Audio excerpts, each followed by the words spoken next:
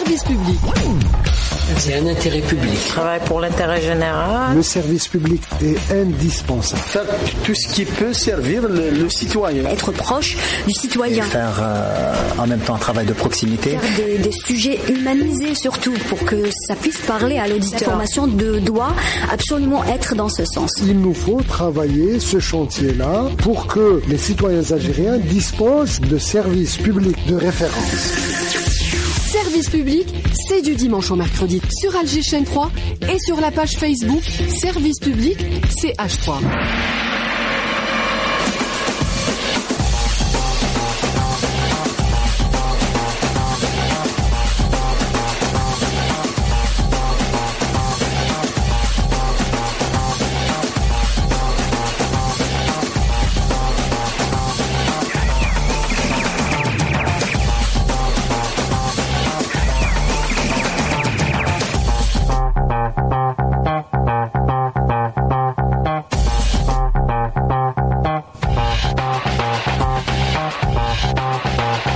Bonjour à vous, Sabah al-Khair alikoum, Azul Florine, camarades de service public. Nous célébrons aujourd'hui le 1er mai.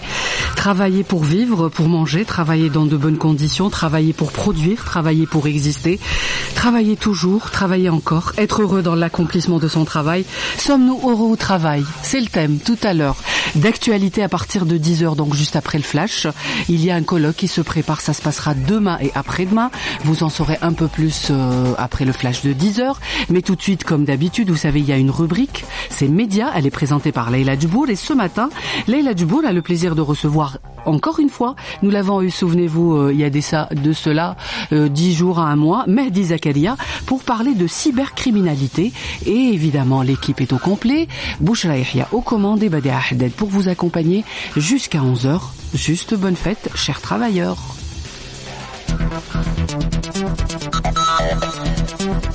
Service public, Médias. Sur Alger Chaîne 3. Service public Médias, c'est tous les jours de la semaine, de 9h30 à 10h, sur Alger Chaîne 3.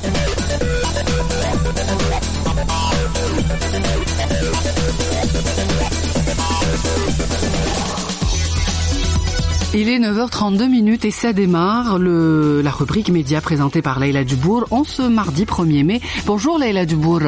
Bonjour Bedi Haddad, bonjour à tous. Aujourd'hui dans Service public Médias, il va s'agir de cybercriminalité. Pour en parler aujourd'hui, nous avons parmi nous Mehdi Zakaria. Vous êtes président de l'African Cybersecurity Summit. Bonjour. Bonjour. Bienvenue dans Service public Médias. Merci pour votre invitation.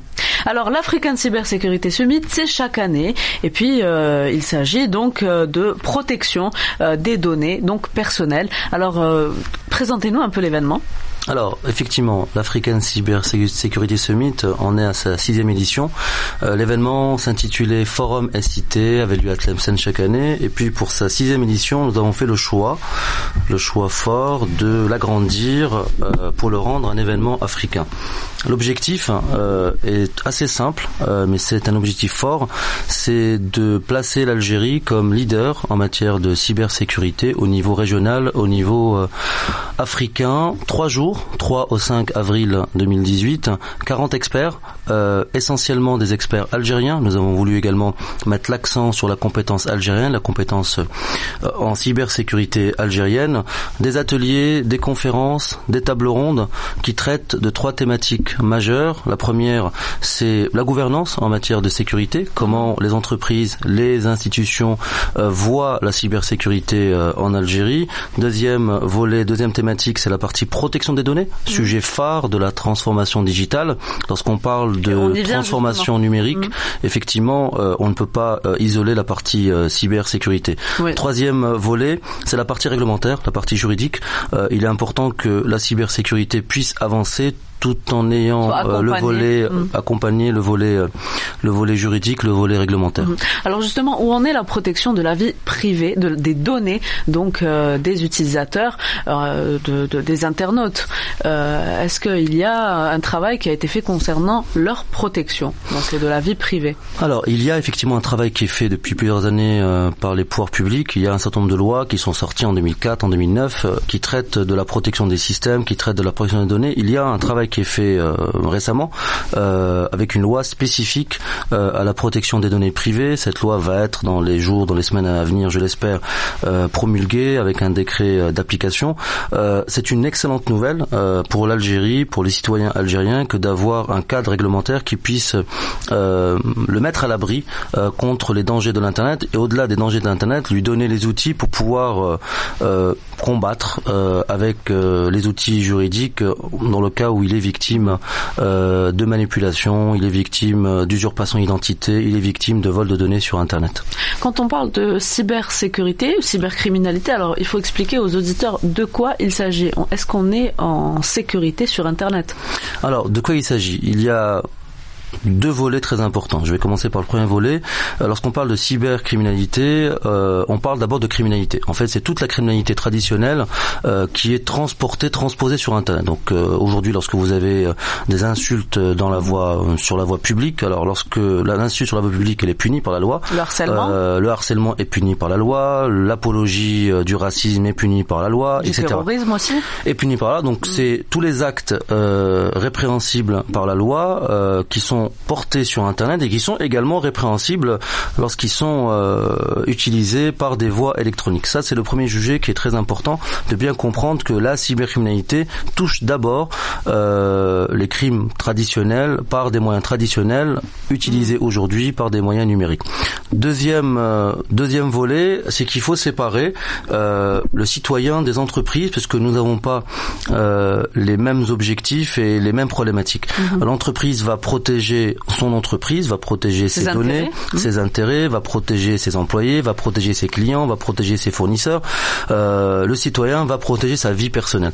Donc évidemment, la protection des données du citoyen, à mon sens, est beaucoup plus importante, et c'est un sujet beaucoup plus brûlant que la protection de l'entreprise, même si lorsqu'on parle de protection de l'entreprise, lorsqu'on parle de protection des institutions, il y a une thématique importante qui est remise régulièrement sur le devant de la scène, c'est tout ce qui touche aux infrastructures essentielles à l'échelle d'un pays. Par exemple, tout ce qui est infrastructure informatique de support aux forces de sûreté, tout ce qui est infrastructure informatique de support au secteur bancaire, tout ce qui est infrastructure essentielle de support à la santé, à la météo, au secteur de l'énergie.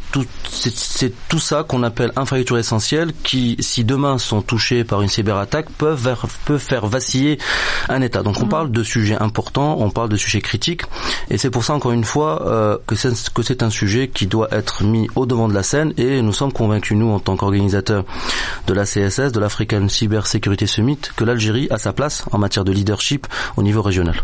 Quelle est la responsabilité de ces acteurs, donc de ces acteurs IT, concernant dans la prévention donc de ces nouvelles menaces? Quelle est leur responsabilité? Alors ils ont à mon sens deux responsabilités. Je me mets dans le lot des personnes qu'il faut interpeller en matière de responsabilité. Il y a deux responsabilités très clair. Le premier, c'est la sensibilisation. Il faut que les acteurs IT sensibilisent le plus grand nombre, citoyens, entreprises, institutions, sur qu'est-ce que c'est que la cybersécurité et comment faire face aux dangers de la sécurité informatique, aux dangers de l'Internet, aux dangers des attaques. Ça, c'est la première chose. Il faut de la sensibilisation. La sensibilisation derrière, c'est développer des compétences, c'est développer des événements, c'est aller toucher le plus grand nombre, citoyens, entreprises, dans ce domaine-là. Ça, c'est une responsabilité importante qu'il faut qu'on adosse et qu'il faut qu'on mène au quotidien. Deuxième responsabilité, c'est l'expertise. Il est très important que les acteurs IT dans le domaine de la cybersécurité puissent être des experts. C'est-à-dire qu'aujourd'hui, malheureusement en Algérie, et c'est quelque chose que je cite très régulièrement, il suffit d'être majeur, de savoir écrire, ou en tout cas de savoir lire et écrire, pour déposer une demande d'immatriculation d'une entreprise et puis d'être expert en sécurité informatique. On l'a vu depuis le début de cette émission, que la cybersécurité touche tout un chacun, que c'est un sujet qui est critique, que c'est un sujet qui est vital, c'est un sujet qui devient de plus en plus un sujet souverain à l'échelle des nations. Donc c'est pas un sujet à prendre à la légère. Il est extrêmement important que les acteurs IT prennent leurs responsabilités, que l'expertise en matière de sécurité IT n'est pas donnée à tout le monde, et tout le monde ne peut pas se prétendre expert IT, parce que à force de se dire expert IT ou expert sécurité, on finit on finit probablement par ne pas faire le bon travail auprès des entreprises et du citoyen. Alors n'hésitez pas, chers auditeurs, à nous écrire sur la page Facebook de l'émission Service Public Médias pour poster tous vos commentaires concernant le sujet qui concerne donc la cybercriminalité, et puis nous donner aussi vos impressions sur l'African Cybersecurity Summit, si vous connaissez ou pas. Est-ce que vous voulez avoir des informations sur ce sommet qui a lieu donc chaque année? Donc ce sera la 7e édition pour l'année donc 2019. Et puis on est là donc avec Mehdi Zakaria, expert en sécurité informatique et aussi président de l'African Cybersecurity Summit.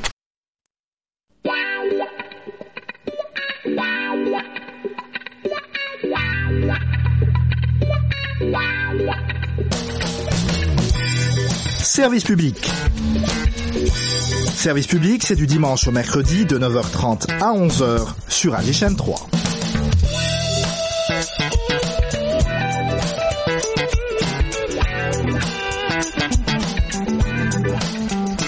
Vous êtes toujours dans Service Public Médias. Mehdi Zakaria, vous êtes avec nous. On rappelle que vous êtes président de l'African Cybersecurity Summit. Alors, on va un peu parler des défis que doit relever l'Afrique en matière de cybersécurité. Vous allez nous dire qu'est-ce qui a été mis en place pour donc protéger les citoyens. Alors, en Afrique, je ne saurais pas vous en parler au niveau de l'Afrique. Ce que je peux vous dire, c'est que le premier défi de l'Algérie, à travers l'Algérie, le premier défi de l'Afrique, c'est la compétence. Aujourd'hui, la quasi-majorité des projets, la quasi-majorité des demandes en matière de cybersécurité sont des demandes à l'importation. C'est-à-dire qu'on va importer de la compétence et on va importer de la technologie. Alors qu'on a quand même des personnes compétentes. Alors, on a des personnes compétentes, on n'a pas encore la technologie. Il faut favoriser l'émergence de compétences algériennes, de compétences africaines, pour qu'un jour on puisse avoir de la technologie africaine. Il y a qu'à faire une photo assez simple du monde pour voir que les pays qui sont leaders mondiaux en matière de cybersécurité sont les pays qui maîtrisent la technologie. Les États-Unis, la Chine, la Russie, la France, le Japon éventuellement, mais si on regarde les 3-4 pays aujourd'hui qui se partagent la maîtrise technologique en matière de cybersécurité, c'est les leaders en matière de cybersécurité. Donc l'Algérie et l'Afrique doivent d'abord développer ses compétences et doivent créer de la technologie par elle-même pour éviter et d'être dépendant des pays étrangers. Ça, c'est vraiment le premier défi ou le défi majeur des années à venir.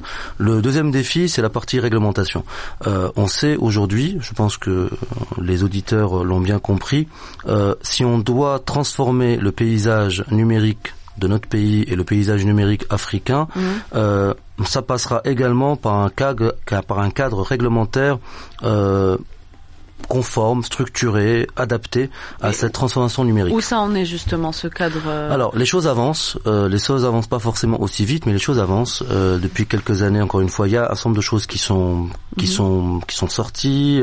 Nous avons le 20 février dernier la loi sur les commerces qui a été votée à la PN. Il doit y encore avoir un certain nombre d'éléments pour que cette loi-là soit promulguée, que son décret d'application soit établi. Donc ça va se faire dans les prochaines semaines, dans les prochains mois, je l'espère. Mais il y a les choses, en tout cas, les choses avancent. Ce qui est clair aujourd'hui, c'est que l'entreprise algérienne et les citoyens algériens doivent comprendre que le digital, le numérique est un facteur indispensable pour le développement du pays. Soit on est capable d'être un acteur incontournable dans ce domaine-là, soit on meurt. Soit l'entreprise algérienne va mourir tout simplement parce que d'autres entreprises vont prendre tout simplement sa place. Aujourd'hui, les pays qui ont mis le numérique et le digital au cœur de leur stratégie économique gagnent des points. Ce n'est pas des choses qui sont ce n'est pas un rêve, ce n'est pas utopique. Les pays qui ont mis depuis quelques années le numérique et le digital au cœur de la stratégie de développement économique à l'échelle d'un pays gagnent des points de PIB. Et c'est ça que l'Algérie, c'est ça que les citoyens, c'est ça que l'entreprise doit comprendre. On parle directement de développement économique, on parle directement d'absorption de chômage, on parle directement d'exportation de services, on parle directement de création de nouveaux métiers. Et je suis convaincu que l'Algérie a sa place dans la transformation digitale. Lorsqu'on parle de transformation digitale, on est dans l'obligation de l'associer à la cybersécurité. Revenons quelques instants sur le e-commerce. Donc e-commerce, c'est ce qui ralentit justement la monétique et le paiement en ligne. Alors, parlons effectivement du e-commerce. Le e-commerce, pour juste l'expliquer rapidement aux citoyens, c'est un commerce traditionnel qu'on porte sur Internet. Donc une personne qui a une boutique pour vendre de l'huile, donc aujourd'hui elle le fait de manière traditionnelle, elle a accès uniquement à ses voisins, son quartier. Demain, elle va créer un site pour vendre le même produit sur Internet.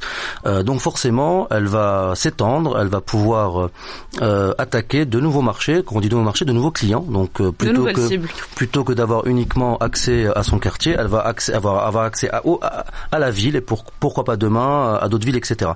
C'est de ça qu'on parle en matière de e-commerce et vous voyez très simplement l'impact que ça peut avoir pour un petit commerçant, juste le fait de porter son activité traditionnelle à une activité toujours traditionnelle sur Internet. Là, on parle de métiers classiques et on sait très bien que le e-commerce va créer de nouveaux métiers, de nouveaux usages qu'on n'utilise pas, qu'on n'a pas aujourd'hui en Algérie. J'insiste sur ce volet e-commerce pour faire le parallèle avec la cybersécurité. Personnellement, je n'irai jamais commander sur Internet, sur un site Internet qui me propose le même produit que j'ai en bas de chez moi si je n'ai pas confiance. D'accord ? Si je n'ai pas confiance dans ce site Internet, si les moyens qui sont mis en place pour me permettre de payer, là c'est un autre domaine, on parle du paiement électronique, ne sont pas sécurisés et c'est tout ce cadre-là que cette loi-là du 20 février dernier essaye de mettre en place, c'est de mettre en place ce qu'on appelle le tiers de confiance qui va permettre à la fois de sécuriser, mais également d'avoir le cadre juridique. Demain, si vous êtes victime d'une fraude à votre carte bancaire sur Internet, qui va pouvoir authentifier que vous êtes à l'origine de ce paiement-là, que vous n'êtes pas à l'origine de ce paiement-là, que le site de commerce n'est pas lui-même un fraudeur, etc. C'est tous ces aspects-là que la loi essaye d'encadrer, à la fois pour expliquer qu'est-ce que c'est qu'un site de commerce, comment on fait, pas au niveau technique, comment on fait au niveau réglementaire pour mettre en place un site de e-commerce et comment on fait demain en cas de fraude pour sécuriser, rassurer le citoyen, l'internaute. Donc clairement, la monétique et le paiement en ligne n'est pas encore mis en place car il y a ces facteurs-là qui freinent un peu. Je serai pas aussi tranché. Depuis 1 an, 2 ans, vous avez les grands facturiers aujourd'hui algériens. Donc les grands facturiers, ça va être Algérie Télécom, ça va être les grands opérateurs, ça va être CEAL, enfin les grands facturiers qui ont Elite Sonalgas par exemple, qui a mis en place toute une plateforme de paiement électronique. Donc vous avez la possibilité aujourd'hui en tant que citoyen pour payer votre facture, les factures classiques. Mais je parle des particuliers aussi. Donc ça, là on parle du particulier. Le paiement de sa facture d'électricité, elle est faisable aujourd'hui en ligne. Le paiement de sa facture d'eau, elle est faisable en ligne. Son abonnement Internet qu'on a à la maison, on peut le faire en ligne. Donc les choses ont avancé de ce côté-là. Maintenant, il était nécessaire que l'État, que le pays puisse avoir une expérience dans ce domaine-là. Il n'est pas question, pour moi en tout cas, de vous dire que on est en retard. Oui, on est en retard bien sûr, mais à partir du moment où on dit qu'on est en retard, est-ce qu'on a tout dit ? Non, on n'a pas tout dit. Il y a des choses qui ont été faites. Il y a encore beaucoup de choses qui vont être faites. Le fait que cette loi-là ait été votée à la PN, on attend avec impatience qu'elle soit promulguée, que son décret d'application soit mis en place. Et je suis convaincu qu'il y a des centaines, voire des milliers d'Algériens qui attendent pour créer leur activité sur Internet. Alors la particularité de la 6e édition qui est déjà passée, était une dimension panafricaine. Alors entre les pays africains, est-ce qu'il y a une aide, est-ce qu'il y a une entraide entre eux pour justement avancer, arriver à un résultat ? Alors il y a 2 volets. Il y a le volet étatique. Il y a eu la semaine dernière, le 3 et 4, une réunion Afripol, Interpol, donc ça concerne les forces de sûreté algériennes, les forces de sûreté africaines. Donc il y a une collaboration claire dans ce domaine-là. L'Algérie ne peut pas, comme tous les pays de la planète, ne peuvent pas ne pas collaborer dans le domaine de la sûreté et nécessairement le volet cybercriminalité a été également abordé. Voilà, c'est des sujets qui sont suffisamment importants, qui dépassent les frontières d'un pays pour qu'ils ne soient pas abordés et qu'il n'y ait pas de collaboration. Sur le volet purement entreprise, là on est en retard. La collaboration africaine en matière de bonnes pratiques, en matière d'évolution de bonnes pratiques, en matière de législation, là il y a du retard. C'est l'une des raisons principales pour laquelle nous avons souhaité que l'événement est une portée africaine. Nous avons eu un certain nombre de discussions avec des officiels étrangers, avec des représentants de pays africains. Nous avons eu une table ronde qui était la dernière table ronde de notre sommet où il a été question de collaboration africaine. À nous maintenant, en tant qu'organisateurs, de favoriser dans les prochains mois la collaboration, l'échange entre les pays africains pour que l'année prochaine on puisse faire de belles annonces en matière de collaboration. Alors une nouveauté que vous allez un peu expliquer sur les ondes d'Alger 3 et dans Service Public Médias plus précisément. Donc il s'agit de ce classement un peu que vous allez donc mettre à disposition des utilisateurs donc sur Internet. Alors, nous avons fait effectivement, lors de la soirée inaugurale, j'ai eu l'honneur de présenter le baromètre cybersécurité des institutions et entreprises algériennes. Ce baromètre, en fait, il avait plusieurs portées. La première, c'est de faire une photo réaliste, la plus proche de l'état de la cybersécurité en Algérie, à destination des entreprises et des institutions. On ne peut pas se projeter et savoir quels sont les leviers d'amélioration dans ce domaine-là si on n'a pas une photo. On ne peut pas se comparer par rapport à d'autres pays africains ou d'autres pays non africains si on n'est pas capable d'avoir une photo à un instant T. Donc nous avons voulu faire une photo, nous l'avons menée avec 2 partenaires. Le premier, c'est une entreprise 100% algérienne qui est présidée par Khaled Djibloun, Algeria Digital Trend. Ils ont fait l'expérience l'année dernière avec une étude sur les internautes sur Internet. Donc nous avons voulu faire confiance à cette entreprise algérienne pour nous aider sur la partie purement sondage. Donc avoir une visibilité. Voilà, sur la partie purement sondage. Et puis le deuxième partenaire, ça a été Rapid7, une entreprise experte en cybersécurité dans le monde, qui nous a ramené cette expertise-là propre à la cybersécurité. Donc c'était très important. Ce baromètre-là, une quarantaine de questions, des questions sur la gouvernance, des questions sur l'aspect réglementation, des questions sur la partie mesures techniques de sécurité, et puis une question sur l'avenir. Et il était important pour nous de savoir l'état de sécurité des entreprises aujourd'hui, et puis de voir quel est l'avenir que ces entreprises, que ces propres entreprises et institutions voient. Écoutez-moi, on a eu des révélations extrêmement pertinentes, des éléments qui étaient très surprenants. Beaucoup d'Algériens, et j'en faisais partie, avaient le sentiment que l'entreprise, l'institution algérienne était loin derrière. Je dis pas qu'on est loin devant, mais on n'est pas loin derrière. Nous sommes vraiment quasiment à jour. Quel est le bilan que vous pouvez faire? Est-ce qu'on peut se projeter? Est-ce que c'est un bilan positif? Oui, c'est un bilan extrêmement positif. En 5 ans, il faut vraiment regarder l'histoire récente de l'Algérie dans ce domaine-là. En 5 ans, vous avez 6 événements annuels cybersécurité qui ont été organisés. 6 événements. Nous en sommes au 6e. En 5 ans, vous avez 3 événements majeurs qui ont été organisés par l'État algérien. La semaine, il y a 15 jours, le 27 et 28, vous avez le commandement de la gendarmerie nationale qui a organisé ISCA, Salon international de la cybersécurité, organisé par le ministère de la Défense et par le commandement de la gendarmerie nationale. Donc c'est un événement qui a été public. Enfin, en tout cas, la presse en a largement parlé. Il y a 2 ans, le même événement avait eu lieu. Il y a 1 an, vous avez le ministère de la Défense qui a organisé un événement cyberdéfense. Donc en 5 ans, vous avez beaucoup de signaux très positif qui marque le fait que l'Algérie est en train de se préparer dans le domaine de la cybersécurité avec un objectif très simple, d'en faire un instrument de souveraineté nationale. Maintenant, pour revenir au baromètre, on est obligé de prendre ces éléments-là que je viens de vous citer avec les éléments qu'on a vus et les réponses qu'on a eues dans le baromètre. Positif, pourquoi positif? Positif parce que nous avons constaté que l'entreprise algérienne commencer à comprendre que la cybersécurité n'était pas qu'une question d'outils, c'était également une question de gouvernance, c'était également une question de réglementation. Nous avons également vu, et ça nous a beaucoup surpris, que l'avenir vu par les entreprises et par les institutions, on parle de plus de 50% de ceux qui ont répondu, qui déclarent que leur budget en sécurité informatique allait être augmenté l'année prochaine. Dans toutes les études, quel que soit le type d'étude, le secteur qui est étudié. Dès que vous posez la question aux répondants, est-ce que vous allez augmenter votre budget l'année prochaine, c'est directement lié à la confiance et à l'importance qu'ils donnent. Vous dépensez pas de l'argent dans un domaine qui n'est pas important. Oui. Et en général, l'argent, elle est détenue par les dirigeants de l'entreprise ou des institutions. Donc on a plus de 50%, j'insiste, des répondants sur 1000 répondants qui déclarent que l'année prochaine, leur budget va être augmenté. Ce qui est encore une fois un signe fort de confiance dans l'avenir et de confiance dans la cybersécurité. Donc un encadrement législatif plus donc un effort qui sera fait par les utilisateurs et donc par les entreprises aussi. Et puis vous arriverez, on l'espère, à un résultat qui sera positif. Donc voilà, on arrive à la fin de Service Public Médias. Merci Mehdi et Zakaria d'avoir participé donc à l'émission. On rappelle que vous êtes président de l'African CyberSecurity Summit et puis vous êtes aussi expert en sécurité informatique. Donc on vous souhaite bon courage. Merci beaucoup.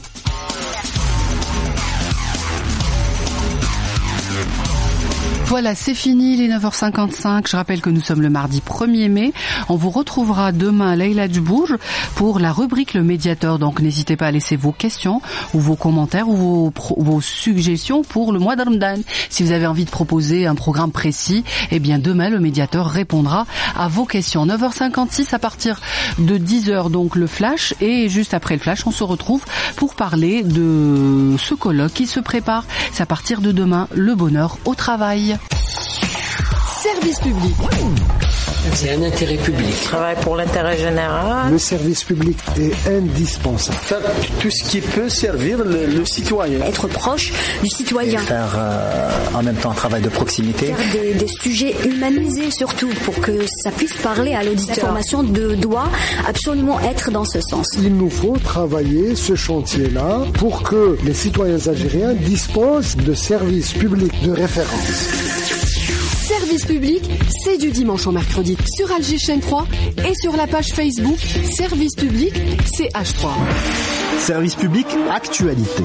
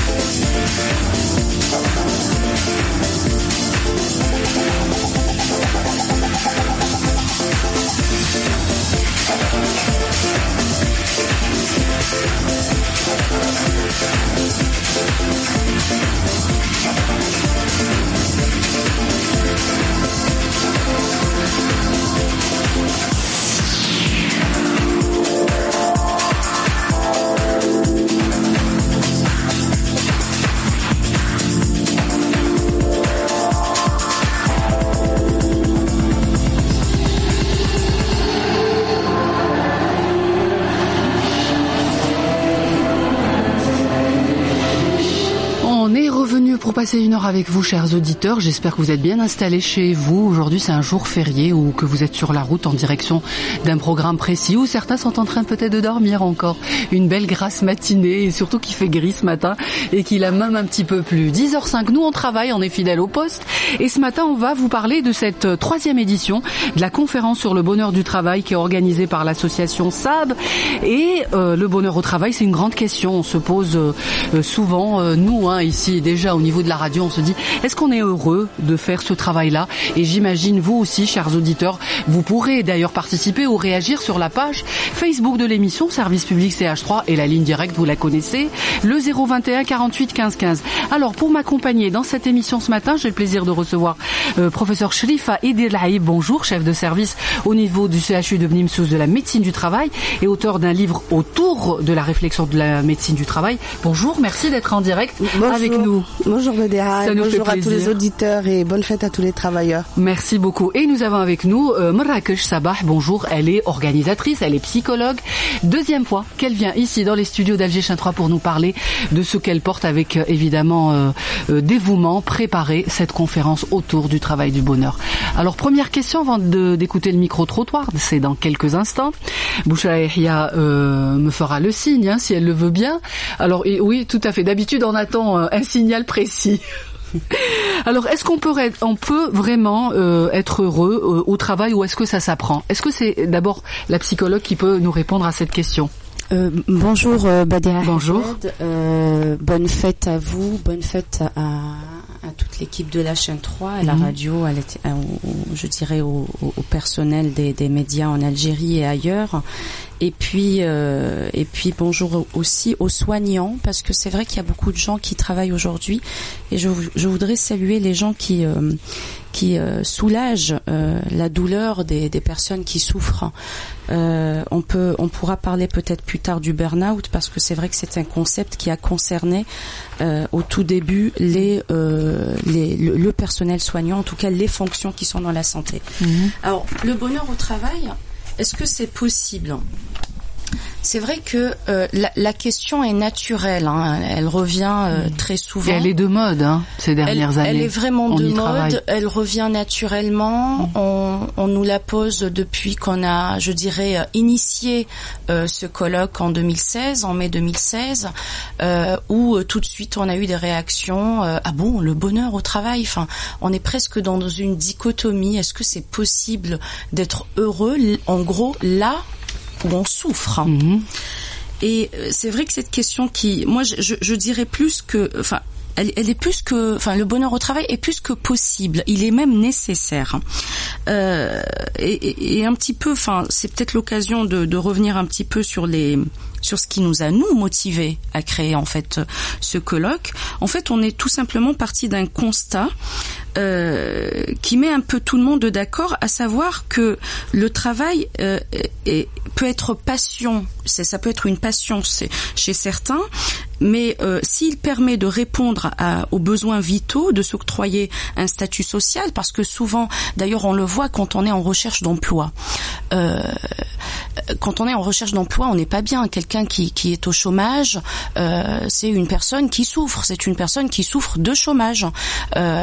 Toutefois, quand on j'ai envie de dire le premier bonheur d'une personne qui va avoir un travail, ça va être justement d'intégrer une équipe, de faire partie d'une société et de trouver en fait un statut social. Et de surtout aimer son travail, n'est-ce pas, professeur Chefa Idir-Laib, quand on veut être heureux? Oui, moi à votre question, je répondrai oui et non. C'est-à-dire, on peut être heureux au travail comme on peut être malheureux au travail. C'est toute la difficulté de trouver le fil conducteur qui peut nous mener vers la réalité de ça.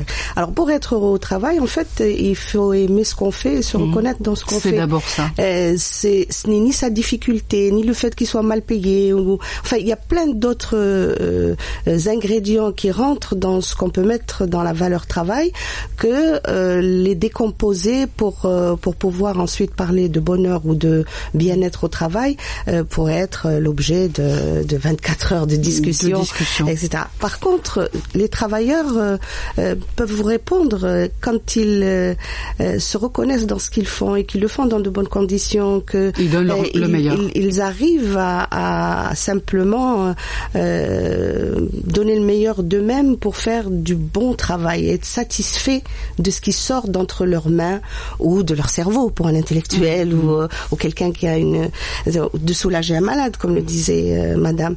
Ils sont heureux même s'il y a de la difficulté. Ce n'est pas la difficulté qui fait le problème, c'est d'être en difficulté parce qu'on ne peut pas faire. À mon avis, c'est comme ça que peuvent se définir les choses. Alors, je voudrais réagir un petit peu sur effectivement ce que vient d'avancer le professeur Idir-Laib. Il y a comment il s'appelle, Christophe Dejour, qui est très connu dans la psychodynamique et qui parle justement, qui a écrit un livre qui s'appelle Travail, usure mentale, et qui met en avant justement les difficultés de ne pas pouvoir mettre en place des solutions face aux difficultés difficultés qu'on trouve au travail. Donc, ce n'est pas finalement les ressources que nous avons, c'est souvent les ressources que nous n'avons pas à faire face au stress au travail. Alors, le principe de l'émission, à 10h10, on écoute le micro-trottoir. Donc, Yasmine Sid a posé la question proposée par Service Public Actualité. Êtes-vous épanoui dans votre milieu professionnel? Voici les réponses et vous réagirez juste après, mesdames. Bonjour, je suis au niveau de la Grande Poste pour parler travail. Bonjour madame, est-ce que vous êtes épanouie dans votre travail? Oui, moi j'aime, je suis enseignante et j'aime, oui, j'apprécie. Vous avez toujours rêvé de faire ça? Oui, je pense que c'est une vocation. Il faut d'abord aimer, il faut se sentir impliqué, parce que c'est pas toujours un métier très attirant pour les jeunes. Question salaire, question de difficulté aussi, de contact avec les élèves, avec les étudiants, leur faire aimer la connaissance, le savoir, l'effort. De nos jours, c'est pas toujours facile. Mais c'est un défi et c'est intéressant pour soi et pour les autres. Vous êtes enseignante, vous aimez bien? Oui, j'aime bien. C'est pas évident, c'est pas très facile, mais j'aime bien, franchement. Vous êtes épanouie dans votre boulot? Oui, j'aime bien. Oui, j'ai toujours voulu faire enseignante, je le fais avec plaisir. Je suis dans une école privée, ça marche bien. J'étais dans le public auparavant. Hein. Oui, c'était bien aussi, hein, franchement. Ce sont des enfants, donc c'est innocent. Travailler? Oui. Donc vous êtes photographe? Oui, mais j'ai plusieurs casquettes. Très bien. Est-ce que vous êtes épanouie dans votre travail? Est-ce que vous aimez bien? Vous savez, quand on ne s'épanouit pas, on change de cap. Et j'ai plusieurs casquettes. Alors, pour le moment, je gère. Tout ce que je fais, j'ai cherché à le faire. C'est une fête importante, symbolique. Consultant international, ça consiste à accompagner des entreprises dans leur développement international. C'est-à-dire, ça concerne l'exportation, ça concerne trouver des marchés. C'est pas simplement au niveau d'études, c'est aussi la prospection, c'est toute l'organisation d'un système pour que les entreprises puissent travailler à l'étranger. Voilà. Et c'est ce que vous vouliez faire tout jeune ou pas? J'espère, sinon à mon âge, ça serait grave. Vous êtes épanoui dans ce que vous faites? Oui, je suis très épanoui, oui. J'espère. Et puis en plus, je suis professeur, donc j'essaie de transmettre cet enthousiasme à mes étudiants, parce que je pense que c'est un métier important, intéressant, surtout à l'heure actuelle. Service public, c'est tous les jours de la semaine, du dimanche au mercredi, de 9h30 à 11h sur AGChain 3. Êtes-vous épanoui dans votre vie professionnelle? Les réponses qu'a récoltées donc Yasmine Sid, réaction au professeur Chefa Idir-Laib par rapport à cet échantillon de citoyens qui se sont exprimés. Moi, je m'en contente de l'échantillon parce qu'il suffit de tendre un micro à n'importe quel travailleur et quel que soit son métier, quand il aime, il vous en parlera avec enthousiasme et vous disent bien, l'enseignante disait c'est difficile, mais j'aime ce défi. Le monde du travail, ce n'est pas le monde des bisounours, c'est difficile, c'est compliqué, il y a des conflits, et tant mieux qu'il y ait des conflits positifs. Les conflits positifs, ça veut dire qu'on pose les problèmes du métier, qu'on les discute et qu'on les solutionne, c'est-à-dire que les travailleurs ont la solution. Le problème, il faut que l'organisation leur donne les moyens. Ce qu'a appelé madame les ressources. Il faut avoir les ressources pour pouvoir faire ce qu'on a à faire. Mais au niveau de la médecine du travail, CHU de Beni-Messous, vous avez des cas qui viennent vers vous en vous disant, professeur Idir-Laib, que j'ai plus envie de travailler, mais j'aime mon travail. Oui. On arrive à un moment donné à se poser des questions, parce qu'on le sait, travailler c'est pour se nourrir, pour produire. Est-ce que on continuerait quand même si on est malheureux dans ce travail? Je vais vous donner un exemple. Elle a parlé de Christophe Dejour qui a théorisé les problèmes de plaisir et de souffrance au travail. Il dit c'est médié par la reconnaissance, et quand le travail est médié par la reconnaissance, on est heureux, on a du plaisir à travailler. Quand il ne l'est plus, on souffre. Mais il y a autre chose, c'est-à-dire même quand le travail est difficile, quand il est médié par la possibilité de bien faire, il devient une valeur et quelque chose qui a du sens. C'est-à-dire quand vous donnez du sens à ce que vous faites, vous prenez sur vous de gérer les difficultés. On gère les difficultés. Le problème n'est pas là. Le problème, c'est quand vous n'avez plus la possibilité de donner du sens à ce que vous faites. J'ai lu pour ne pas vous donner un exemple directement de ma consultation, mais j'ai lu le travail d'un sociologue qui disait les architectes algériens renient le travail d'architecture qui est fait. Ils se reconnaissent pas. C'est horrible ce qu'ils voient parce que en fait ils n'ont pas la main, ils n'ont pas la possibilité de créer. Et dans la définition de la santé au travail dans notre pays, vous reprenez la loi 88/07 qui donne le cadre de la réglementation en matière de médecine du travail. On définit la santé comme le bien-être et la possibilité d'être créatif dans le travail. C'est-à-dire que le travailleur doit être dans des conditions qui lui permettent de créer. De la création fait partie de ce qu'on devrait mettre à la disposition de tous les travailleurs dans tous les métiers, de l'éboueur au PDG, pour qu'il puisse s'exprimer dans son travail. Et là, il est heureux. Et la réalité est tout autre. Hein, et la réalité, il n'y a pas toutes les conditions. Vous avez de tout. Oui. Vous avez ceux qui mettent en avant la possibilité de s'organiser pour pouvoir faire, et vous avez ceux qui continuent à faire jusqu'au moment où la coupe est pleine et on finit le burn-out, les dépressions. Quand vous êtes médecin par exemple et que vous n'arrivez plus à trouver ce qui vous permet d'aller jusqu'au bout de ce qui est le cœur de votre métier, soulager la douleur des gens, les guérir, les accompagner, etc. Au bout d'un moment, quand vous vous rendez compte que vous ne pouvez plus faire votre métier correctement, c'est-à-dire aboutir à la guérison de vos malades, à les accompagner, à les soulager, vous êtes mal et vous finissez dans une consultation de souffrance au travail. Alors, est-ce qu'un ouvrier de la SNVI se pose cette question le matin en allant à son usine? Est-ce que je suis heureux au travail?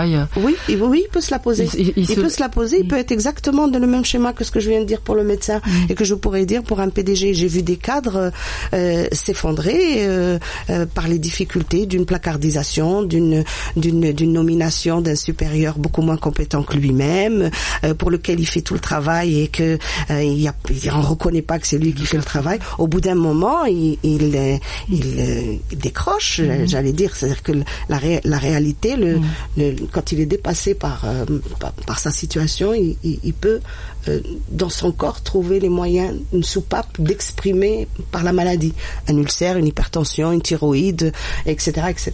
Et on le sait, hein, professeur Laib, que actuellement on sait toutes ces protestations, toutes ces actions syndicales, on sait que le milieu du travail est devenu très très difficile. Et donc quand on parle du bonheur au travail, où aller le puiser, où aller le chercher? Écoutez, moi je pense qu'on se pose pas la bonne question, c'est l'organisation. Il fallait regarder les conditions de travail, l'organisation du travail, quelles sont les méthodes de management, qu'est-ce qu'on fait subir, qu'est-ce que les gens trouvent en allant au travail. C'est ça.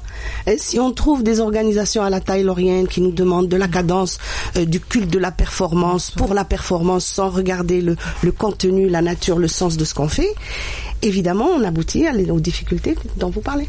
D'accord. Alors,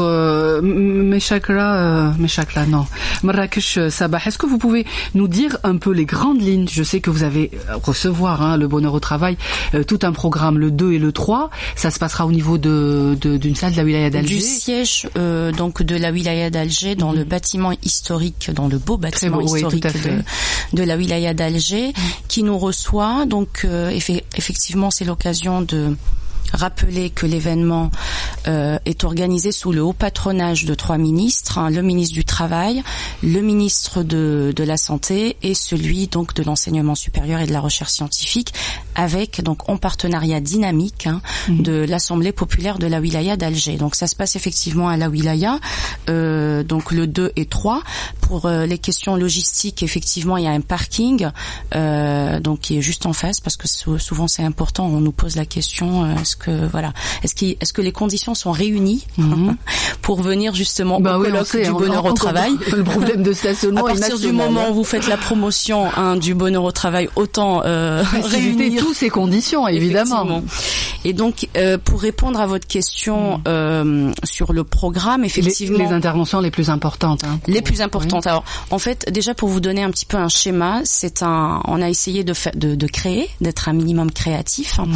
Et en fait, on a des conférences en matinée en plénière, donc qui rassemblent des connaissances, je dirais, un panel pluridisciplinaire avec la médecine du travail, la santé mentale, donc psychiatrie et psychologie clinique. Et la nouveauté, c'est qu'on a mis cette année les neurosciences. Donc en fait, on fait intervenir l'Institut du cerveau et de la moelle épinière de Paris à travers le professeur Jean-Luc Truel qui arrive aujourd'hui en Algérie pour la première fois et en fait, il est très heureux. Enfin, je pense qu'il est très très motivé parce qu'en fait, c'est quand même un chef de service en neurologie spécialisé dans tout ce qui est trauma crânien. Et quelle serait son intervention ? Son intervention serait sur la qualité de vie au travail, donc donner un petit peu une expérience, enfin un exemple des outils QVT qui ont été utilisés en France dans plusieurs secteurs d'activité, mais il mettra aussi en avant la médiation, donc comme outil de gestion des conflits, puisqu'il utilise l'outil de la médiation dans le secteur de la santé, et l'idée c'est justement de donner cet exemple aux différents autres secteurs pour s'inspirer et pour voir un petit peu comment on peut utiliser entre autres l'outil de la médiation. Et il y a également de notre professeur d'Algérie qu'on pourrait présenter de ce colloque. Hein. Effectivement, donc sur la partie psychiatrie, on a un sujet d'ailleurs qui pourrait intéresser beaucoup de parents, parce qu'on s'intéresse en fait à la parentalité, on s'intéresse en fait aux parents qui travaillent, que l'on soit maman ou papa. Surtout les mamans, moi je pense. Le baron, oui. Je dirais les deux. Et en fait, l'idée c'est de dire un petit peu comment on peut faire l'équilibre entre la vie familiale et la vie professionnelle, ce qu'on appelle un petit peu la charge mentale. Comment un parent, comment une maman, un papa peut être performant au travail sans délaisser sa responsabilité parentale. Parce que quand on est adulte, on a une double responsabilité. Vous savez, on peut être au travail, penser à un enfant qui est malade. Et au dîner qu'on n'a pas préparé. C'est ça. Et tous ces détails. Le contraire est vrai. C'est-à-dire qu'on peut avoir un enfant malade, s'occuper de ses enfants et culpabiliser de ne pas être au travail. Voilà. Et causer indirectement un petit peu d'absentéisme dans le milieu professionnel. Et peut-être aussi c'est l'occasion de dire que l'on s'intéresse aussi aux dirigeants, parce que histoire de dire que la responsabilité est quand même partagée.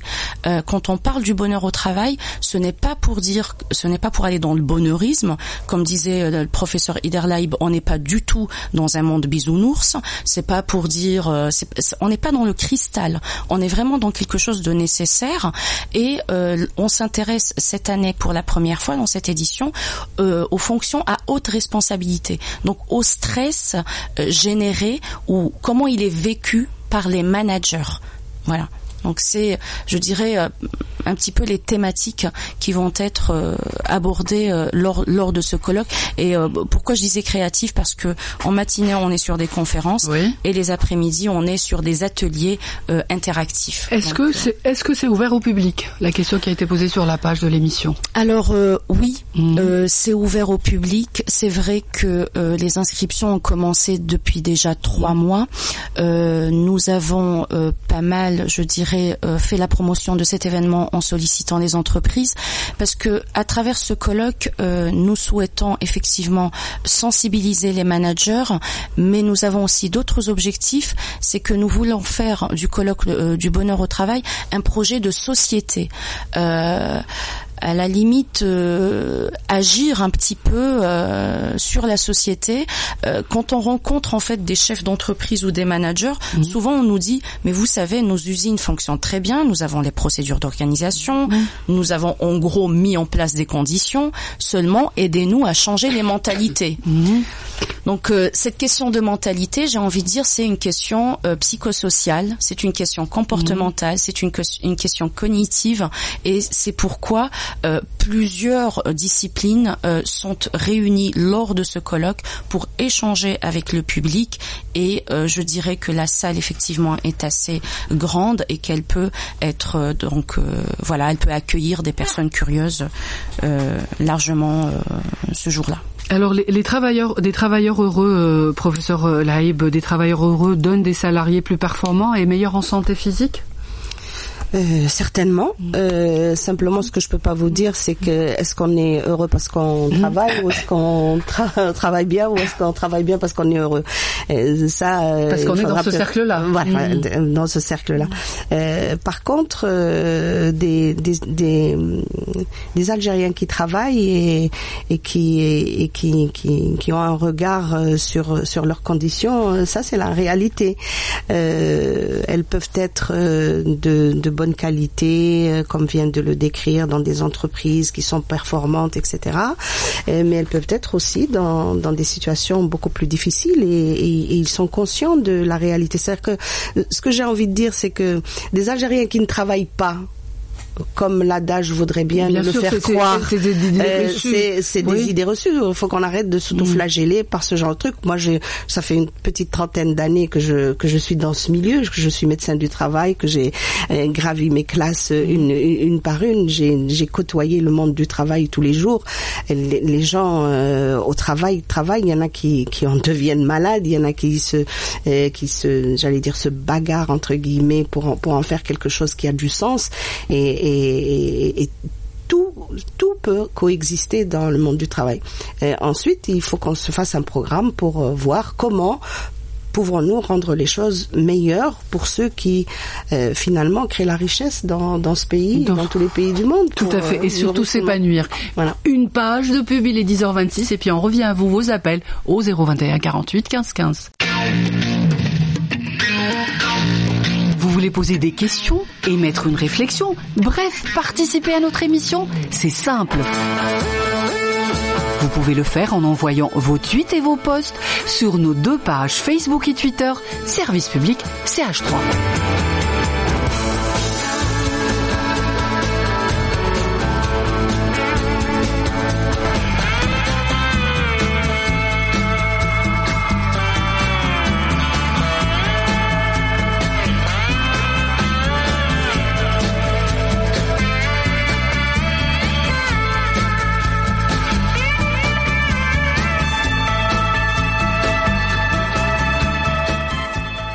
Il est 10h27, Service Public Actualité s'intéresse ce matin au bonheur, au travail. Alors travailler pour vivre, pour manger, travailler dans de bonnes conditions, ou travailler pour produire, travailler pour exister. C'est un peu toutes ces questions que nous nous posons ce matin dans notre magazine Service Public Actualité. Direction Béjaïa où nous avons avec nous Anis en direct. Bonjour Anis. Bonjour Badiaï, à vous inviter. Merci. Alors vous faites quoi Anis dans la vie ? Je suis moi-même entrepreneur vert et donc chef d'entreprise d'une petite entreprise verte à Béjaïa. Très bien. Alors vous êtes heureux dans ce que vous avez entrepris ? Comment ? Vous êtes heureux dans votre travail ? Oui, je suis très heureux, très ambitieux et très... oui, j'ai une bonne vision des choses et j'aimerais m'épanouir beaucoup dans mon travail, etc. Mais nous avons aussi des employés. Et justement, j'aimerais parler de certains aspects que je vois chez... enfin, j'ai une quinzaine d'années comme ça où on a démarré notre entreprise. Il y a des choses qui reviennent à chaque fois. C'est quoi ? Et j'aimerais les partager avec vous pour voir un petit peu l'avis des deux, de vos invités sur ça. Alors, moi, de par les employés qu'on a, c'est plus des femmes. Et justement, quand on voudrait faire instaurer des nouveaux systèmes de management, des nouveaux systèmes de leadership avec eux, etc. Eh ben, il y a des réticences. Peut-être que ce sont des mécanismes ça reste plus dans le tabou. Il y a beaucoup de tabous chez nous. Et justement, parler du bonheur au travail, pour certains, moi je pense que chacun a sa définition à lui du bonheur au travail et que les autres ne partagent pas forcément. Donc on se rend compte que les gens ne savent pas vraiment ce qu'ils veulent. C'est pour ça qu'on voit de plus en plus de reconversions professionnelles. C'est pour ça qu'on voit de plus en plus de personnes qui vont vers l'auto-entrepreneuriat, c'est-à-dire démarrer des entreprises elles-mêmes au lieu d'être employés, ils veulent être employeurs. Ils veulent être patrons. Comment ? Ils veulent être directeurs, patrons. Comment directeur, allez-y, oui, continuez, Anis. Oui. Et ce que je remarque chez mes employés, c'est que chez eux, il y a comme ou bien une sous-estimation de leur capacité, ou bien une surestimation de leur capacité. Et ce que j'essaie de leur dire, c'est que d'être dans la bonne estimation de la chose. Et ça, je trouve des difficultés avec eux, justement. Mes employés, je dirais que je sais pas s'ils sont heureux au travail. Je leur pose la question, ils disent oui, ça va, etc. Mais c'est-à-dire que, par exemple, moi, je voulais organiser un team building, par exemple. Eh ben, je trouve des difficultés à le faire parce que les gens, c'est beaucoup de tabous, ça. Pourquoi le faire? À quoi ça sert? J'essaie d'expliquer, j'essaie d'instaurer de nouvelles choses, mais quand vous avez des employés aussi qui ne veulent que le salaire, qui ne veulent que ça, eh ben, vous avez aussi des difficultés. Donc, pour nous aussi, en tant que manager, on trouve des difficultés. Est-ce que vous pouvez nous donner des conseils à nous comment instaurer ces nouveaux systèmes-là? Enfin, instaurer, non, comment plutôt inculquer, enfin, ramener ces nouveaux système managérial et comportement managérial avec nos employés, on trouve des difficultés. Voilà. D'accord, c'est noté, Anis, les réponses dans quelques instants. Merci. Un deuxième appel, donc de Bdjaya et Relali, où nous avons avec nous l'Arbi. Bonjour. Bonjour, Badia. Vous allez bien, l'Arbi? Ça va, merci. Alors, vous êtes un retraité, je sais, de l'enseignement, fidèle auditeur de l'émission. Alors, quelle est votre question, l'Arbi? Attendez, je vais parler, puisque vous me demandez de parler du bonheur au travail. Eh bien, c'est pas facile de se procurer du bonheur au travail. Pourquoi pas? Parce que d'abord, il faut aimer le métier. Je ne sais pas si c'est Montaigne ou Alec qui avait dit on ne doit garder que ceux qui ont la vocation. C'est vrai. Il y a aussi d'autres adages. Chacun son métier et les vaches seront bien gardées. Ou bien chacun a son métier, doit toujours s'attacher. D'accord. L'Arbi, dites-nous, pendant combien d'années donc vous avez été enseignant? Vous avez été heureux toute la période où vous travaillez? Mais bien entendu, mais aussi, il faut aussi des conditions bien acceptables. Les conditions, donc on parlerait de tout à fait. Il y a aussi les conditions qui prennent, si les conditions sont acceptables et qu'on en aime son métier, évidemment, le bonheur est parfait. Merci beaucoup, l'Arbi, pour votre intervention. Je vais vous ajouter une chose. Allez-y, rapidement. Le bonheur au travail. Oui. À propos d'Archimède. Archimède, le physicien. Oui. Même dans sa baignoire de fortune, il a éprouvé du bonheur au travail. Oui, d'accord. Quand il avait dit Eureka, Eureka, Eureka, il a trouvé la formule. Merci beaucoup, l'Arbi, pour votre intervention. Il est 10h32. Est-ce qu'on peut réagir, professeur Shrifa Laib Idel, par rapport au premier appel, donc de Anis, qui a une entreprise verte et qui demande des conseils pour mieux gérer ses employés, qui dit finalement il sait même pas si ses employés sont heureux ou pas. Si j'ai bien compris la préoccupation de Anis, de Bdjaya, il parle de résistance au changement de ses employés et il parle de tabous et de difficultés à mettre en place des choses nouvelles dans l'intérêt de son entreprise et des travailleurs. Vous savez, on peut pas faire le bonheur des gens malgré eux, on peut pas faire le bonheur des gens contre eux, on peut pas faire le bonheur des gens sans eux.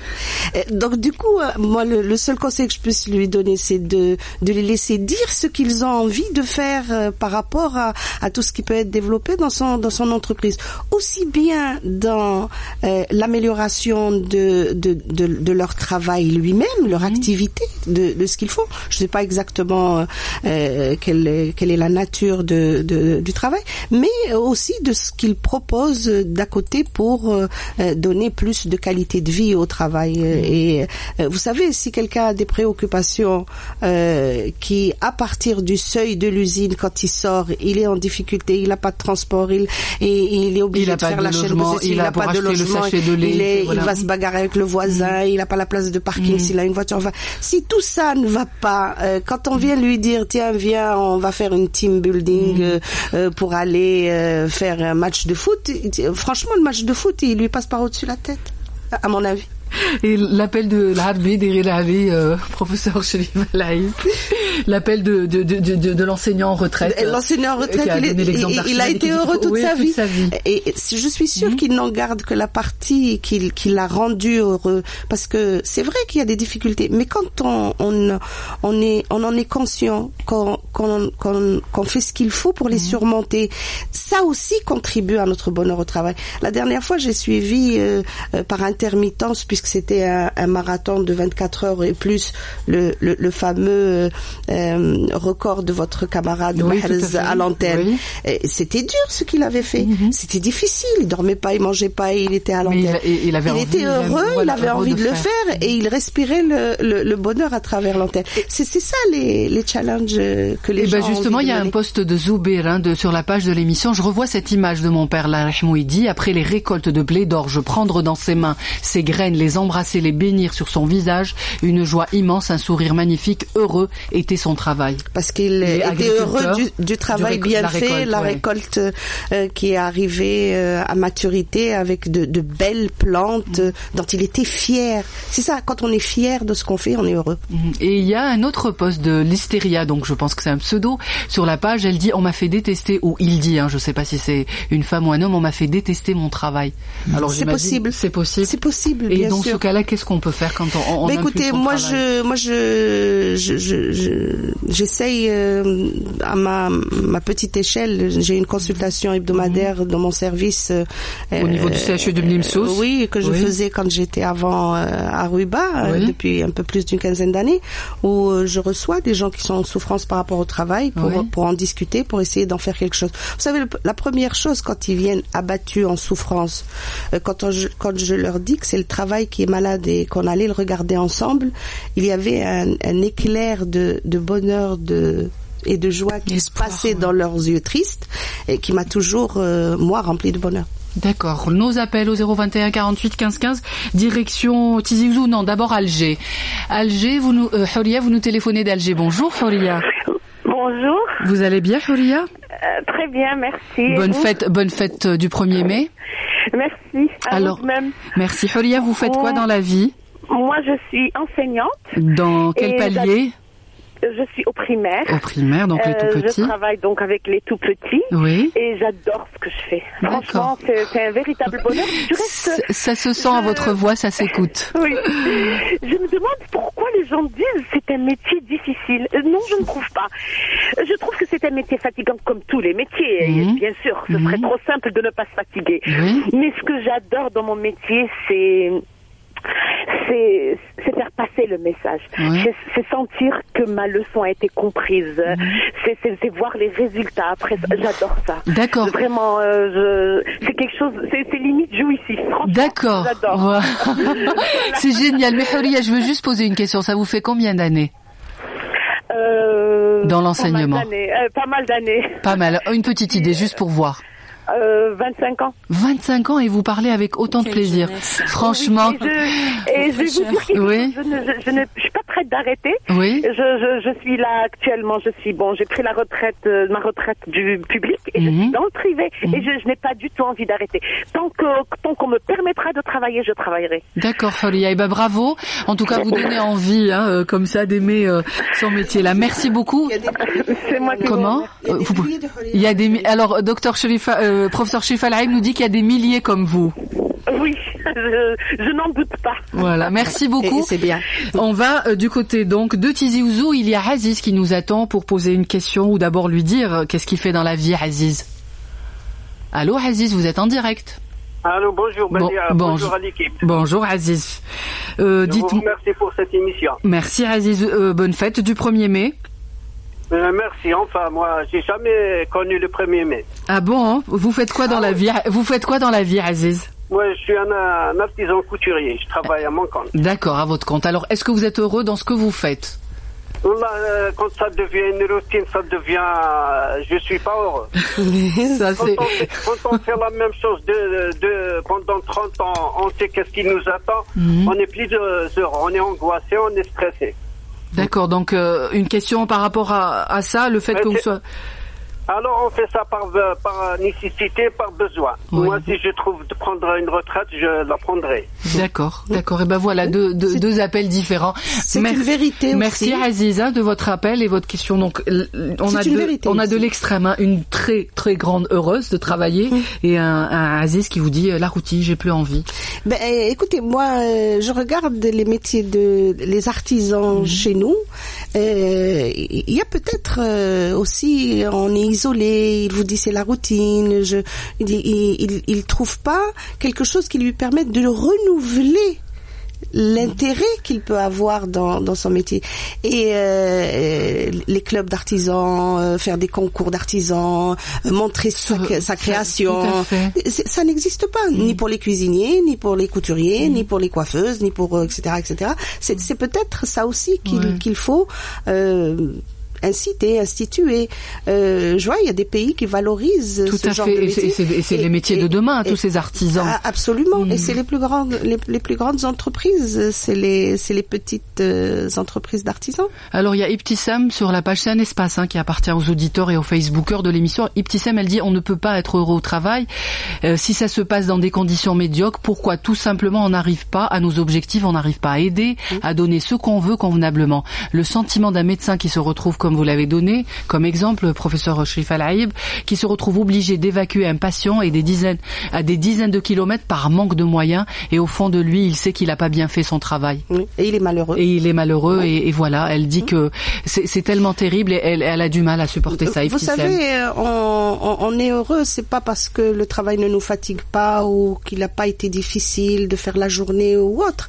C'est quand on rentre chez soi et qu'on est fier de ce qu'on a accompli. Quand on peut se regarder en face et de se dire j'ai bien fait mon travail.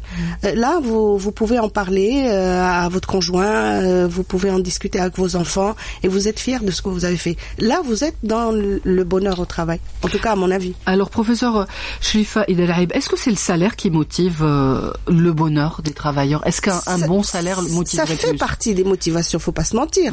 Il faut bien que l'on puisse subvenir à ses besoins. Mais lorsque vous posez la question en mettant un peu de relativité dans ce que vous faites, ceci par rapport à cela, vous voyez que ça peut ne pas venir en premier. Le salaire peut ne pas venir en premier. D'accord, c'est pas en premier. Par rapport aux consultations que vous avez au niveau de... Je préfère être respecté, je préfère être reconnu, je préfère avoir les moyens de bien travailler, je préfère... Voilà, ils vous mettent plein d'autres choses. Le salaire fait partie, mais n'est pas le seul. Alors le bonheur au travail, ça s'apprend en tant que psychologue, Mrakech Sabah? Enlevez le casque si vous gêne. Allez-y. Au moment où il y a des appels, Très on va bien. remettre. Merci.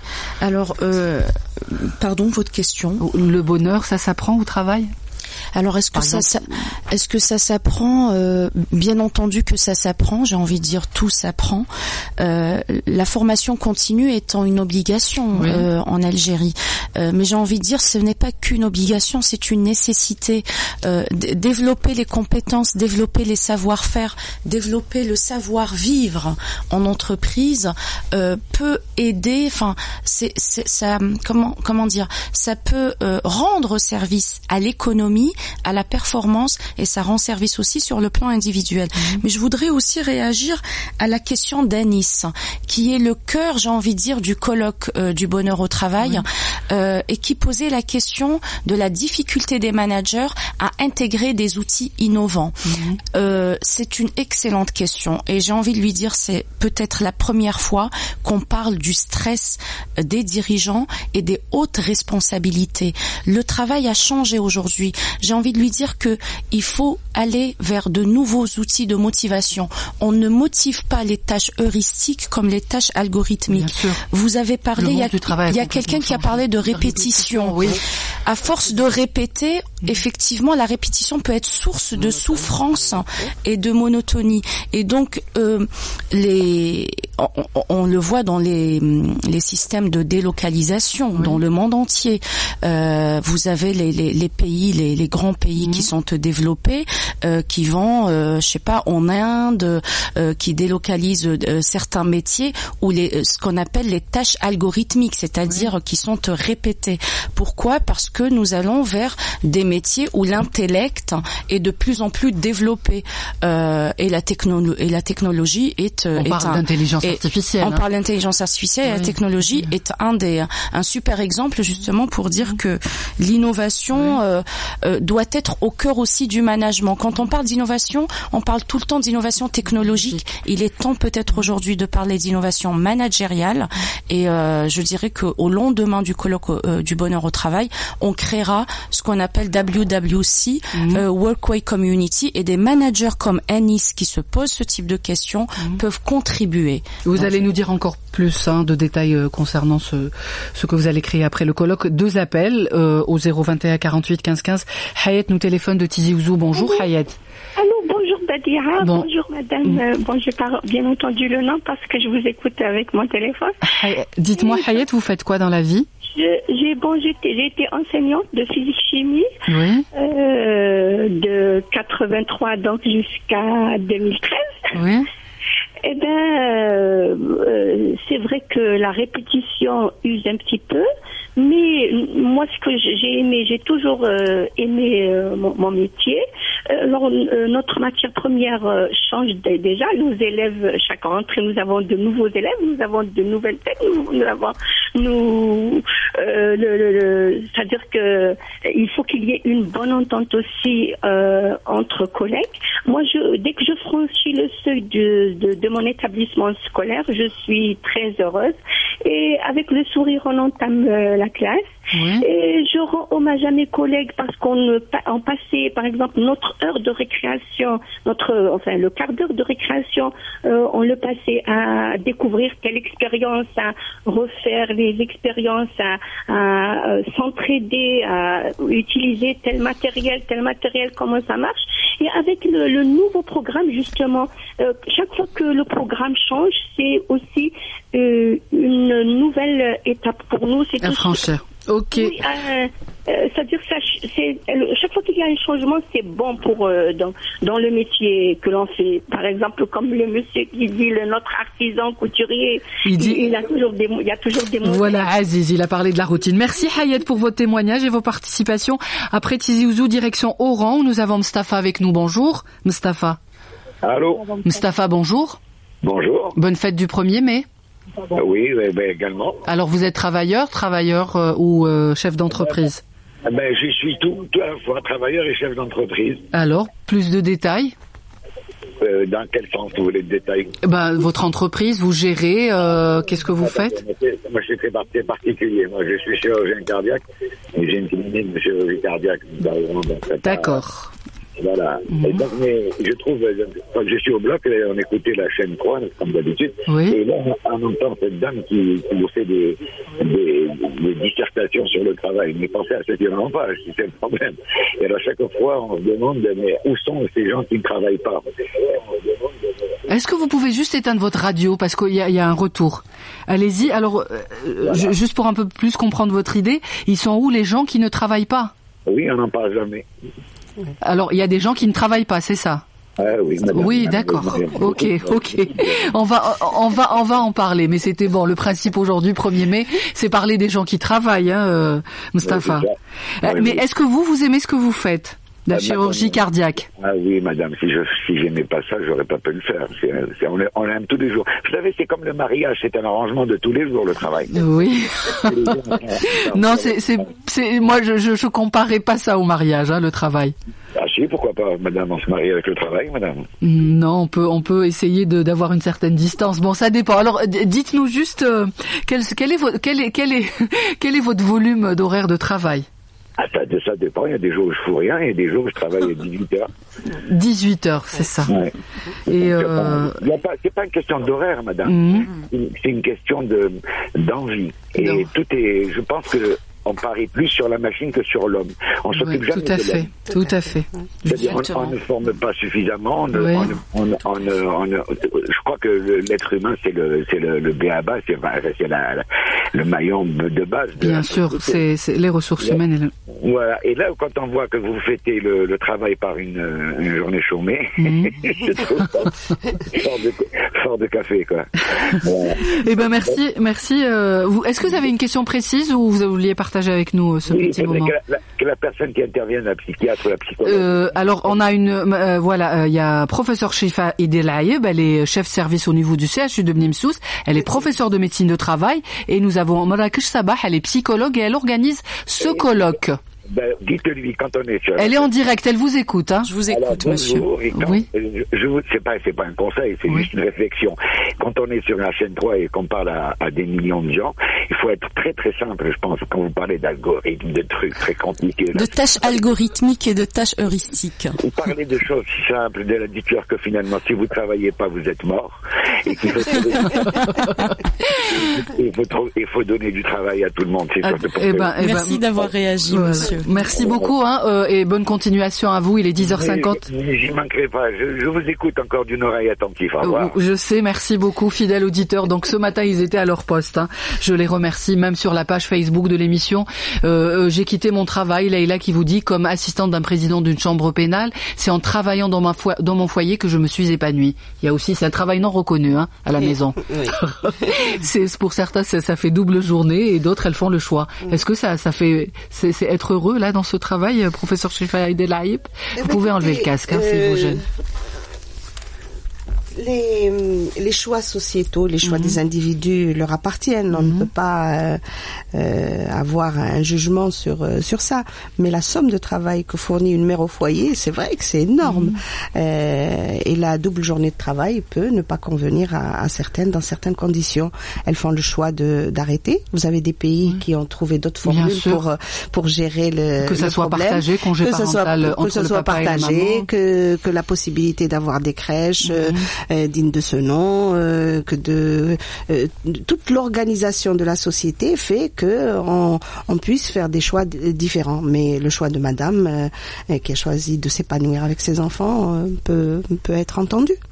Alors, il disait parler. Alors, si vous travaillez pas, vous êtes mort. C'est en deux mots ce que disait notre auditeur. Si vous travaillez pas, vous êtes mort. Dans le sens, vous n'avez pas de quoi subvenir à vos besoins, mais aussi le travail est un élément structurant de l'individu. C'est important. Ne rien faire, c'est pas toujours la clé du bonheur non plus. Mais quand même, faut pas oublier que le mot travail dérive du mot trépalium, qui est un instrument de torture du Moyen-Âge. Donc, il faut qu'on se débrouille avec ça. Le travail, le bonheur, le plaisir, ceux qui ont envie, ceux qui n'ont pas envie, etc. Mais l'impact du travail sur notre mental, professeur Shifa Idir-Laib, qu'est-ce que ça nous fait? Écoutez, je disais que c'était un élément structurant, mais surtout, c'est de donner du sens à sa vie. En ayant plusieurs activités, dont l'activité de travail. C'est l'activité principale d'un être humain. Une grande partie. Alors le colloque, le bonheur au travail, il y a des nouveaux outils maintenant pour être plus performant au travail. C'est le coach par exemple que vous pouvez choisir. Il y a des chefs d'entreprise qui de temps en temps vous sollicitent. Ça se passe ailleurs. Je sais pas ici si certaines entreprises le font. En tout cas, on essaiera de revenir des sujets. Mais faire du sport, ça fait du bien après sa journée de travail. Et vous avez une idée le 2 ou le 3, vous faites un programme par rapport à alors ça. C'est le premier jour en fait, en fin de journée, pour finir la première journée du colloque, il y a un atelier sport qui rassemble en fait les participants et merci de le rappeler parce que on n'a pas prévu de basket, donc ce serait bien que les personnes arrivent avec leurs petites baskets pour jouer le jeu. En 2016, cet atelier sport avait eu un grand succès. J'espère qu'il aura autant de succès cette année, d'autant plus que c'est une grande salle de sport. C'est Wellfit en fait de Babzouar qui anime cet atelier avec des coachs sportifs et des nutritionnistes. Donc il y aura du conseil en nutrition aussi. Et effectivement, l'activité physique. Vous savez, il y a beaucoup d'études scientifiques et de recherches qui le prouvent aujourd'hui. Maintenant, et qui c'est prescrit sur ordonnance dans votre pays. Tout à fait. Je pense qu'il y a même un département en France, en Alsace, où c'est remboursé par la sécurité sociale. Donc effectivement, enfin le sport comme activité pouvant aider à s'épanouir dans le milieu professionnel, c'est un petit peu ce qui est proposé lors de ce colloque. En plus d'autres ateliers, donc il y a un atelier parce qu'on parle beaucoup. Alors on dit en Algérie, ah oui, en Algérie on ne travaille pas, mais on dit aussi qu'en Algérie on est agressif. Donc on le dit souvent. Mais en Algérie on rit aussi beaucoup. Et en fait, on fait un atelier, il y a un atelier yoga du rire et il y a un autre atelier aussi sur la communication non violente. Ça, c'est très important. Pardon, non violente. Donc en fait, ce sont 2 psychologues qui vont animer un atelier pour donner quelques outils sur comment avoir confiance en soi.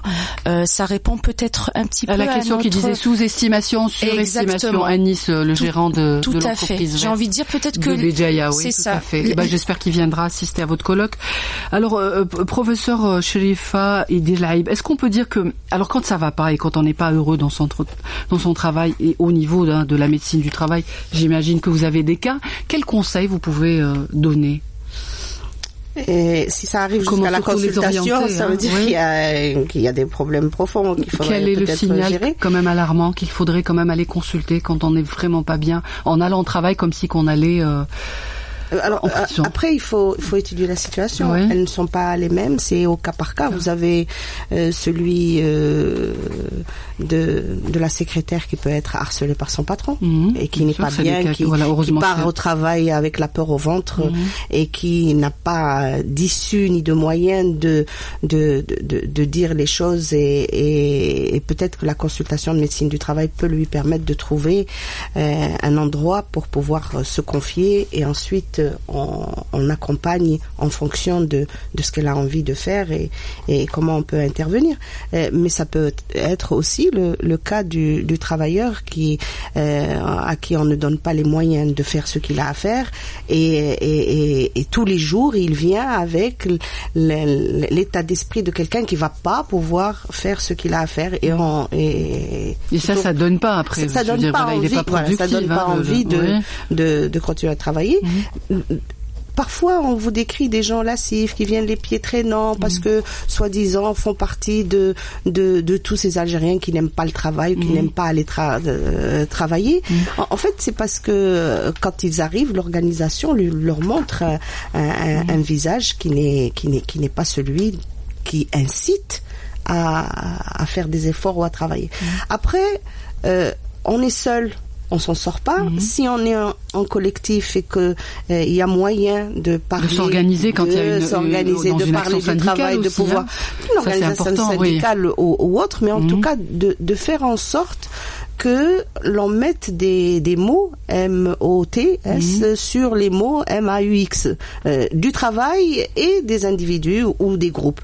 Mais à mon avis, il faut commencer par mettre des mots sur les maladies du travail et c'est par celles-là qu'il faut commencer le traitement. Et vous reviendrez pour nous parler de cette liste de ces maladies de travail. Le bonheur au travail, ça s'apprend en 2 mots. Alors, je dirais que lors de cette 2e édition, on va essayer de proposer de nouvelles solutions santé et management au travail et santé et bien-être et que pour convaincre les troupes, on doit absolument passer par la formation, par la sensibilisation et je voudrais aussi saluer toutes ces familles, tous ces parents qui donnent le bon exemple à leurs enfants pour justement que dans la société, le travail travail puisse être un outil de réalisation sociale. Un dernier mot avant de nous quitter, professeur Chifa Idir-Laib. Juste pour signaler que la médecine du travail fait de la prévention essentiellement et que normalement on doit agir sur les conditions de travail et avec les travailleurs avant que les problèmes n'arrivent. Tout à fait. Et être à l'écoute, ça c'est très important. Oui. Merci à Bouchra Yahya qui a réalisé l'émission. Beni-Messous était à votre service. Ne partez pas trop loin. Les programmes de la chaîne 3 se poursuivent et nous on se retrouve demain pour un autre sujet de service public actualité. Au revoir, ya Mrakech. Service public. La vie des citoyens dans toutes ses dimensions.